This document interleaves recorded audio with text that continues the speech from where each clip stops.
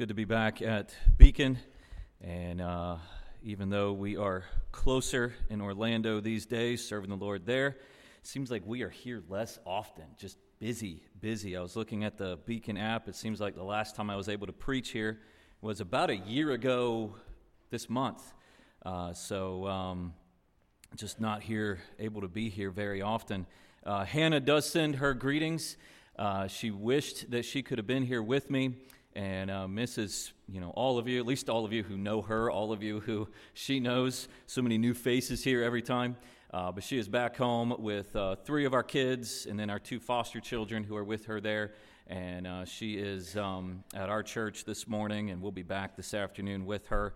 But everyone is doing well back there. Be in Job chapter 33, as we read a moment ago. There's a statement made in our text which I'd like to draw your special attention to this morning as we pose a question which reveals who is truly on the throne of each and every one of our lives and our hearts. You notice in verse number 12, the scripture, the individual speaking, makes this statement at the end of the verse. He says, God is greater than man. Now, the words spoken here in this moment are not by a very well-known individual.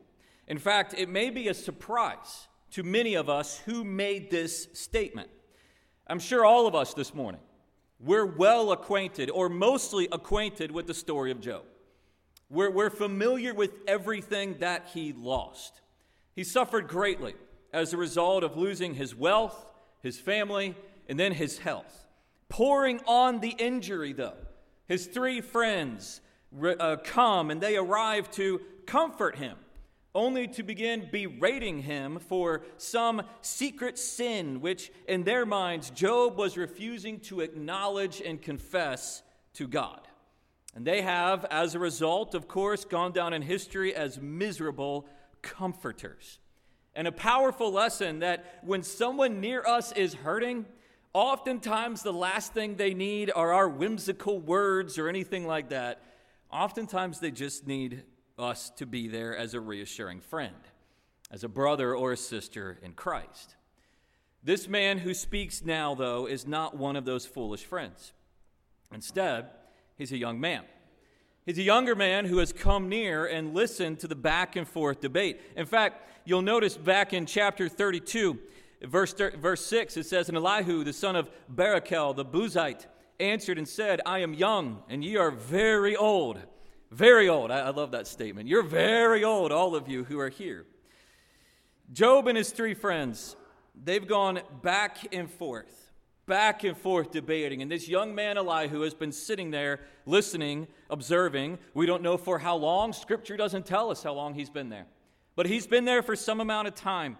As Job's friend accused him of sin and hypocrisy, Job defends his reputation, and right there witnessing the whole thing unfold like a fly on the wall, so to speak, is this young man, Elihu. His words in the following chapters, they're very different from the words of the 3 older men who, with Job, have dominated the dialogue of this book. As you study this message that Elihu has, you notice that, for one thing, his message, it occupies a prominent place in this book. He speaks for 5 chapters going forward, which is unique in the book of Job. It's much more back and forth, much more discussion going. In addition to that, Elihu, unlike Job's friends, he's rather sympathetic to Job's suffering. In fact, you'll notice in verse number 7, he says, Behold, my terror shall not make thee afraid, neither shall my hand be heavy upon thee. I'm not going to be a miserable comforter to you, Job. My words are not going to be heavy on you. For another reason, he never claims to speak from experience. Rather, he actually claims to speak from revelation. He claims to speak from something that God has given to him. And the lesson for us there to take this morning and as Christians is that Scripture, the revelation of God, always trumps experience. It always trumps experience. God's word is always correct. God's word is always true. Experience, emotion, feeling, no. That changes all the time. In addition to that, Elihu, Interestingly, he's not rebuked by God, as Job's miserable comforters are at the end of this book. Elihu speaks, and immediately after, as you study the book of Job, you see that God then speaks right afterwards. Elihu is rather respectful in his dialogue, whereas Job's former buddies, they're like cranky and arrogant boomers talking down to him. Whenever I think of them, I always picture Rick. Rick sitting there all cranky and arrogant. I don't know there he is over there. Cranky and arrogant, sitting there like, you're just wrong, Job. Repent, Job. Just like Rick would, right? In this regard, Elihu, he presents an important bit of instruction for us. And that is that age and experience don't always equate wisdom. Job and his three friends represent the old adage of experience is best. Often it is, but not always. These four have debated and argued back and forth for what is represented by multiple chapters, oftentimes making big presumptions about God and the way that he works in our lives, presumptions that aren't always true. Elihu seems to step on the scene and say, whoa there, guys. Wait a minute, gentlemen. Who are we to presume the way that God thinks? Who are we to presume how God works? I'm reminded of what the scripture says in Isaiah chapter 55, verse 8. The word of God says, "For my thoughts are not your thoughts, nor are your ways my ways, saith the Lord."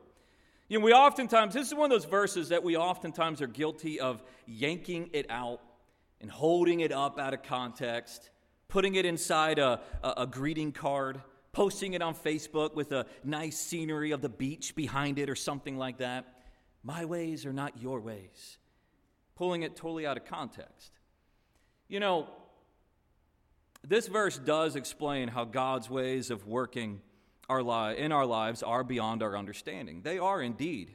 However, the context of this passage has to do with the wicked repenting of their sin and God showing them mercy. And it's then that God says to the prophet, my thoughts are not the same as yours.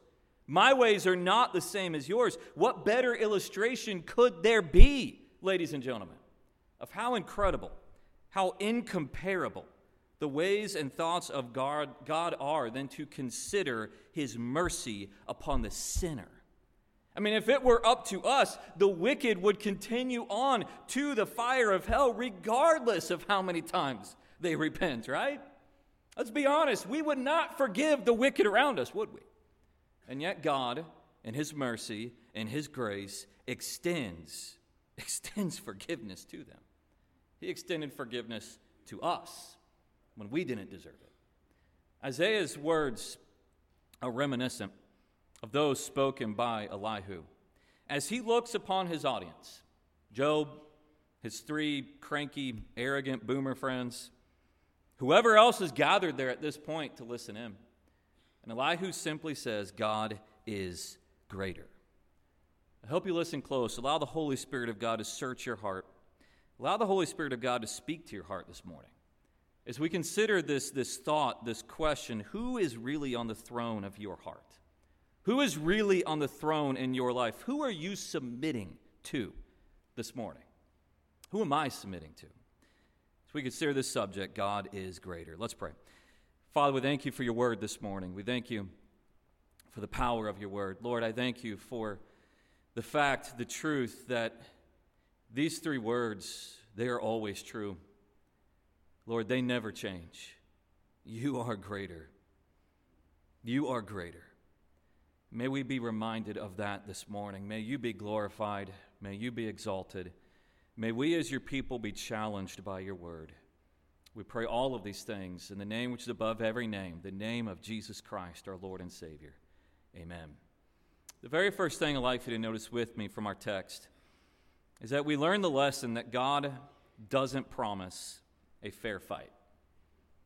God doesn't promise a fair fight. Look at verse 13. Elihu asked the question. He asked, why dost thou strive against him? Why do you strive against him? The word strive in this verse means to contend, or as the original Hebrew, the image that was portrayed was to grapple or to wrestle with. Wrestling, grappling with somebody. The point that Elihu is making here is, who are we to attempt to fight against God and His will? You know, in our lives, we know as Christians that there is spiritual warfare. We know that. Paul tells us about it. The Bible makes that very clear. There is spiritual warfare. There are spiritual battles constantly that we deal with. Namely, this flesh, the selfish desires of this flesh. There's spiritual warfare around us with society and the influences of the kingdom of darkness. But sometimes we as Christians, we are also prone to be like Jacob, wrestling with God. Wrestling with God's will, fighting against God's word. Elihu is asking this question, who are we to grapple with God? Who are we to fight against God in His word, in His will?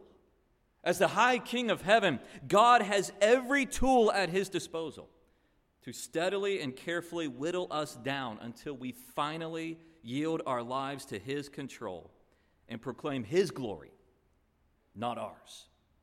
I dare say that one of the greatest fallacies prevalent in American Christianity today is the line that we often use when a brother or a sister in Christ is going through a difficult ordeal, a trial.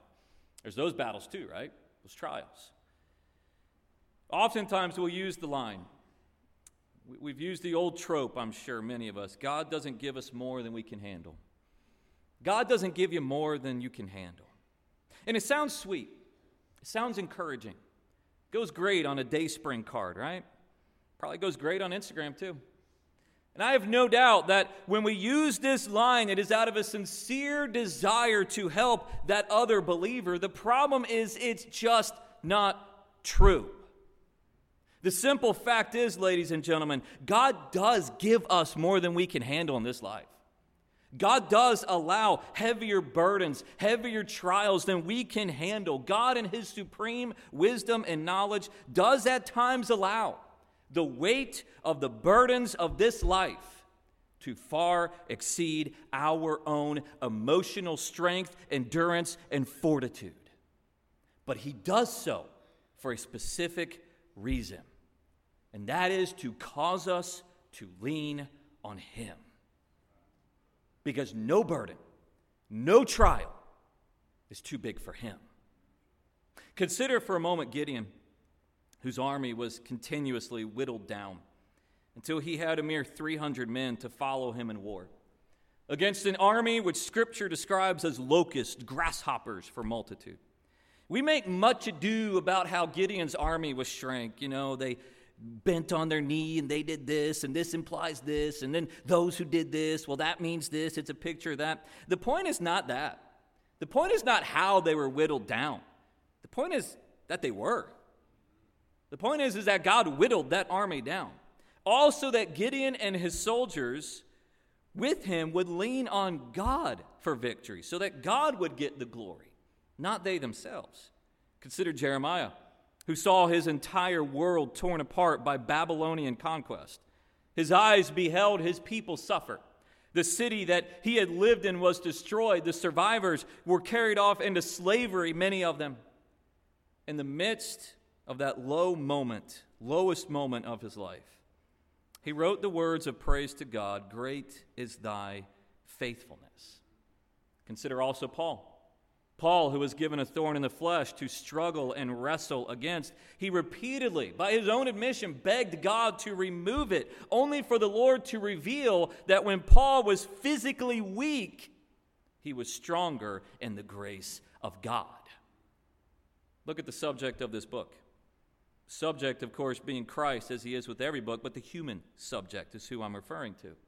Job, the human subject. Ladies and gentlemen, God allowed Job to suffer. Not what he could handle in his own strength. Not what he could endure in his own emotional fortitude or whatever. But so much more than he could ever bear. I mean, it's bad enough when your entire wealth is gone. And there's really no human engineered way possible to recreate or replace it. I mean, he can't just go out like Elon Musk and start a new business that just automatically succeeds, right? That ain't happening.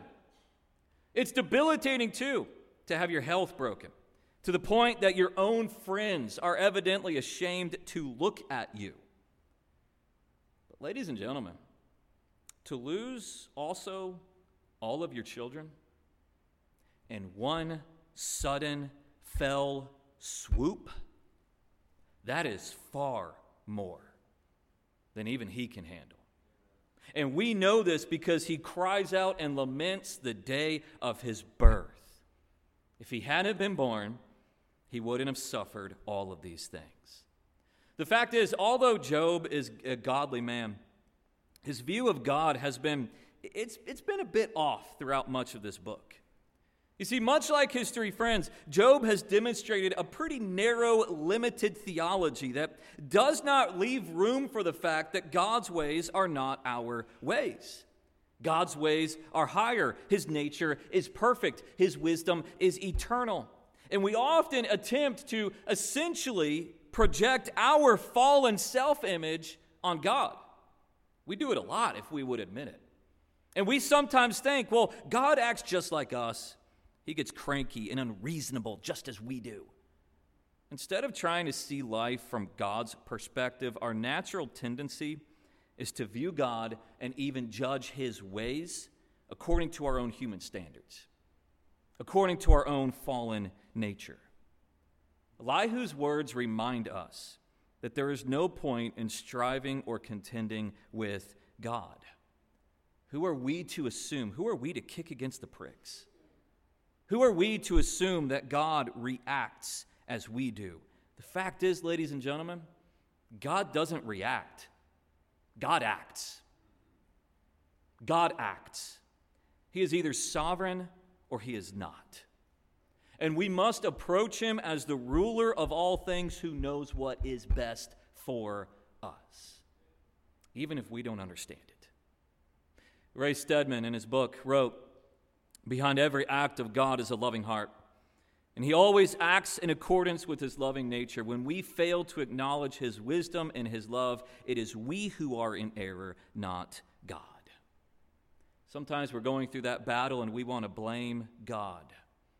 Remember that God is always loving with his children, even when he must chastise and chasten us. He is still doing so as a loving Heavenly Father. How can we ever challenge the Creator who made us and who redeemed us as his people? With one simple statement, Elihu lays the whole matter of surrender to God to rest. God is greater than man. Secondly, God doesn't owe us an answer. God doesn't always fight fair. God doesn't owe us an answer. Look at verse 13 again. "Why dost thou strive against him? For he giveth not account of any of his matters." Now, thankfully, unlike they did in those days, we have the complete written word of God, which we'll get to more in a moment. But understand, the language which Elihu uses here is interesting to take note of. He's essentially saying that God doesn't give account of his business. How many of you who are here, how many of you are accountable to somebody? Maybe you're accountable to somebody at work. Maybe you're accountable to your spouse. You know, why'd you spend this money there? We were saving that money. Whatever it may be. Perhaps you're accountable to a CPA, or you're given a level of responsibility over a fund or a budget. And as you use that fund, you have to keep receipts. You have to report all expenses. You have to send them in an email or keep a paper account or whatever. But you have to keep account and give it to a bookkeeper or whoever it may be. We oftentimes joke at our church.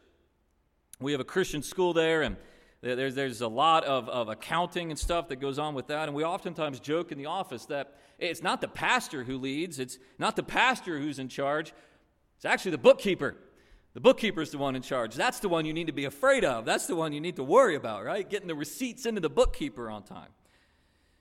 But oftentimes we have somebody who we are accountable to, somebody who we have to explain. By the way, the pastor also has to get the receipts into the bookkeeper. So see, it's not the pastor that's in charge, right? We have to explain certain expenses and why different purchases were necessary at times, don't we? We're accountable.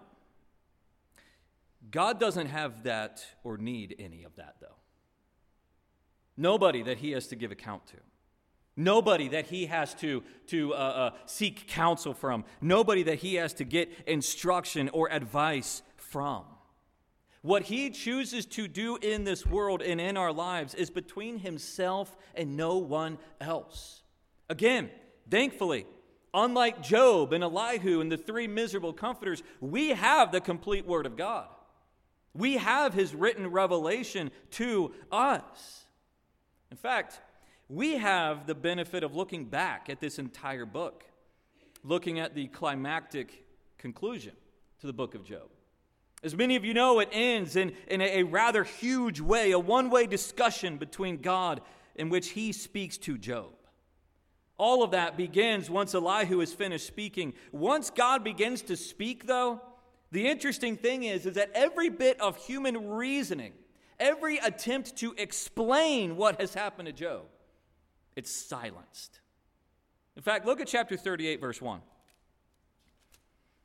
Chapter 38, verse 1, the Bible says, "And the Lord answered Job out of the whirlwind and said, Who is this that darkeneth counsel by words without knowledge? Gird up now thy loins like a man, for I will demand of thee, and answer thou me." It's a pretty climactic conclusion to the book. As God says, gird up your loins like a man. Stand up and I will answer you. Stand up and I will tell you. I will speak. In the end, Job never really receives a direct answer from God as to why he suffered.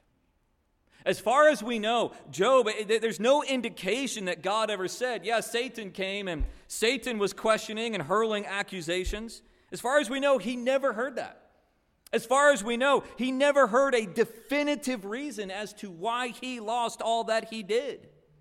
But what he did get is a number of challenging questions from God, including this. Look at verse 22. Hast thou entered into the treasures of the snow? Or hast thou seen the treasures of the hail? God asked Job, have you entered into or studied or examined or found a way to explain the treasure which is seen in snow, the treasures of the snow? And of course, every one of us who is a born Floridian or a naturalized Floridian immediately says, ew, snow, it's gross. But I think still we all understand the Lord's point here. We've all heard, whether it's on National Geographic or through reading Wikipedia, that every snowflake is different. Every snowflake is unique. Each of them designed that way by a master creator who is far greater. Look at verse 24 here. It says, by what way is the light parted, which scattereth the east wind upon the earth? Who hath divided a watercourse for the overflowing of waters, or a way for the lightning of thunder, to cause it to rain on the earth where no man is, on the wilderness wherein there is no man, to satisfy the desolate and waste around, and to cause the bud of the tender herb to spring forth? Hath the rain a father? Or who hath begotten the drops of dew? On and on, God is asking these challenging questions. Who drops the rain where no man or woman lives? Who drops the rain on the desolate parts of the earth? Who parts these things? Who does this? Verse 33, knowest thou the ordinances of heaven? Canst thou set the dominion thereof in the earth? Look at verse 35. I love this one. Canst thou send lightnings that they may go and say unto thee, here we are? It's kind of like, a scene from Marvel, like Thor sending out lightnings. God is like, who sends the lightnings? Can you send the lightnings? And have the lightning bolt say, hey, here I am. Hey, I'm over here. Does the lightning respond to you? Does the lightning do what you tell it to do, Job? On and on, God challenges Job with these questions. Who is it that does this? Who is it that is capable of this? God doesn't always give us a fair fight. God doesn't owe us an answer, although thankfully, again, in his word, we have it, and he gives most of them to us. Thirdly and finally, though, God doesn't leave us in the dark. Look at verse 14. He says, "For God speaketh once, yea, twice, yet man perceiveth it not." Elihu, he looks at these four older men, and he says, God speaks, but man doesn't perceive it. Man doesn't regard it, as that word means, implies. In other words, we oftentimes ignore or look past what God says when he speaks. Let me put it this way. We have allowed ourselves to become convinced that God owes us an immediate answer to our prayers or to our questions in life. Why, God? Why'd you let this happen, God? Why did this take place, God? Why did this happen in the country? Why did that happen in the country? Why all of these things? Why this is happening? Why is this happened to my job? Why has this happened to my health? Why did that happen to that Christian over there? We've convinced ourselves that God owes us an answer to all of these questions in life. We think that he owes us an answer in our own terms. But the fact is, God doesn't owe us anything. More often than not, he's already given us an answer. The problem is we aren't listening, or we aren't satisfied with it. But he's already given us an answer, or the answer to the questions that we have in life. Look at verse 15. In a dream and a vision of the night, when deep sleep falleth upon men, and slumberings upon the bed, then he openeth the ears of men, and sealeth their instruction. Elihu tells them that one of the ways that God spoke, at least in those days, and we see it in others in the Old Testament, was in dreams, visions. You know, with the complete Word of God, such things are totally unnecessary. Paul attests to this in his letter to the church at Corinth when he tells them that love, charity, faith, and hope would continue on for eternity, but prophecy, visions would come to an end. Here's the point for us. For us as children of God today, we have the Word of God. It is God's revelation to us. It is his message. It is his love letter. It is his instruction. It is his commands for us. God speaks to us through it. The trouble is, we typically don't listen. Or we twist his message, or allow another preacher or teacher to twist his message into something that we want it to say instead. Alistair Begg made the statement. He said, "We believe in what is essentially a divine encounter. That is, through the reading of the Word, through the teaching of the Word of God, God will speak to us through the ministry of the Spirit of God." Any of us who are a child of God have been in that place where through circumstances in life, through his still small voice speaking to our heart, through his Word most of all, we knew that God wasn't leaving us in the dark. If you have walked with God, then you've been in that place where in the silence, his Spirit convicts you and impresses upon you.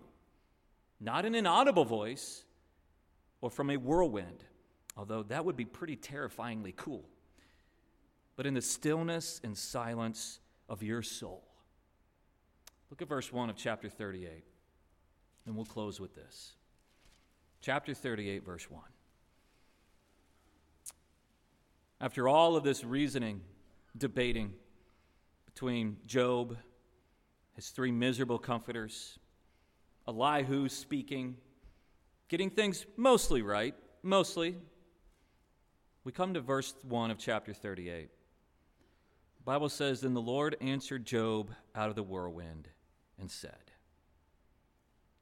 Do you realize, ladies and gentlemen, that although God never really gave Job an answer as to why he suffered as he did, all the things that he lost, God gave this suffering saint something greater. He gave him himself. God appears on the scene, a miraculous thing in the Old Testament. Miraculous. He gives Job himself. He speaks to Job himself. May I remind you that in the New Testament we learn Jesus is greater than Abraham. We learn that Jesus is greater than Moses. We learn that Jesus is greater than Solomon. We learn that Jesus is greater than Jonah. We learn that Jesus is greater than the temple of Jerusalem was. We learn that Jesus is greater than our own heart, which is deceitful and doubting. Not to mention, as the I am, he is God. In other words, if you have the Son, if you have Christ this morning, then you literally have, as Isaiah promised, God with you, Emmanuel. There are countless examples in the page of the Scripture in which God does not provide verbal answers for life's trials, life's hardships, life's heartache. Rather, what God does is provide Himself. And that, ladies and gentlemen, is our supreme objective. It is Him. It is not our calling to have all of the answers or to have a solution for everything that we or others may face. Our objective, our calling as Christians, is to know and follow and pursue after God. This is the prize that Paul wrote about to the church at Philippi. It is to know Him. To know Him more, to know Him more deeply through His Word. The story is told of a plane which was going through some terrible turbulence. A storm was raging outside the windows, and the passengers were in obvious terror. In the midst of them all was a little girl. A little girl sitting there who was not even slightly moved by the fear that gripped everyone else around her. She was calmly humming a song, coloring in a book, while everyone else was gripped with terror. Everyone else was squeezing the armrests of their chairs. Finally, a man, nervously, he looked over at her and he said, I'm very impressed by you because you're not afraid. Why is it that you are so calm when all the rest of us are so worried? Without even hesitating, the little girl responded by saying, I guess it's because my daddy is the pilot, and theirs isn't. If you haven't heard that illustration before, you haven't been listening to Pastor B's messages, because I totally stole it from one of his old ones. You know, I wish that I could tell you that any trouble we face in this life, it's going to all get better one day. It will in eternity. But I wish I could tell you that here in this life, it's going to get better. It's going to get better here in this life. Maybe soon. Send enough money to this certain preacher and pray enough prayers and it'll all get better. I wish we could do that. Well, that's not true. I wish I could tell you this morning that we'll soon understand why we endured it. Oftentimes we say that in heaven we'll know it all. I don't think we'll care the moment we're in heaven, because we're going to be with Him in perfection. As Paul said, the things we suffer in this life, they are not even worthy to be compared to that. What I can do this morning is leave you with this. If you're a child of God through faith in Christ, then you have something far better than anything I could tell you, or any preacher on a podcast or the TV could tell you. You have Christ in and with you. As Paul wrote, Christ in you, the hope of glory. May God help us to be careful making presumptions about His ways. He who is greater will reveal things in His own timing and as He sees fit. But our calling as Christians is to trust and to follow Him. Let's pray.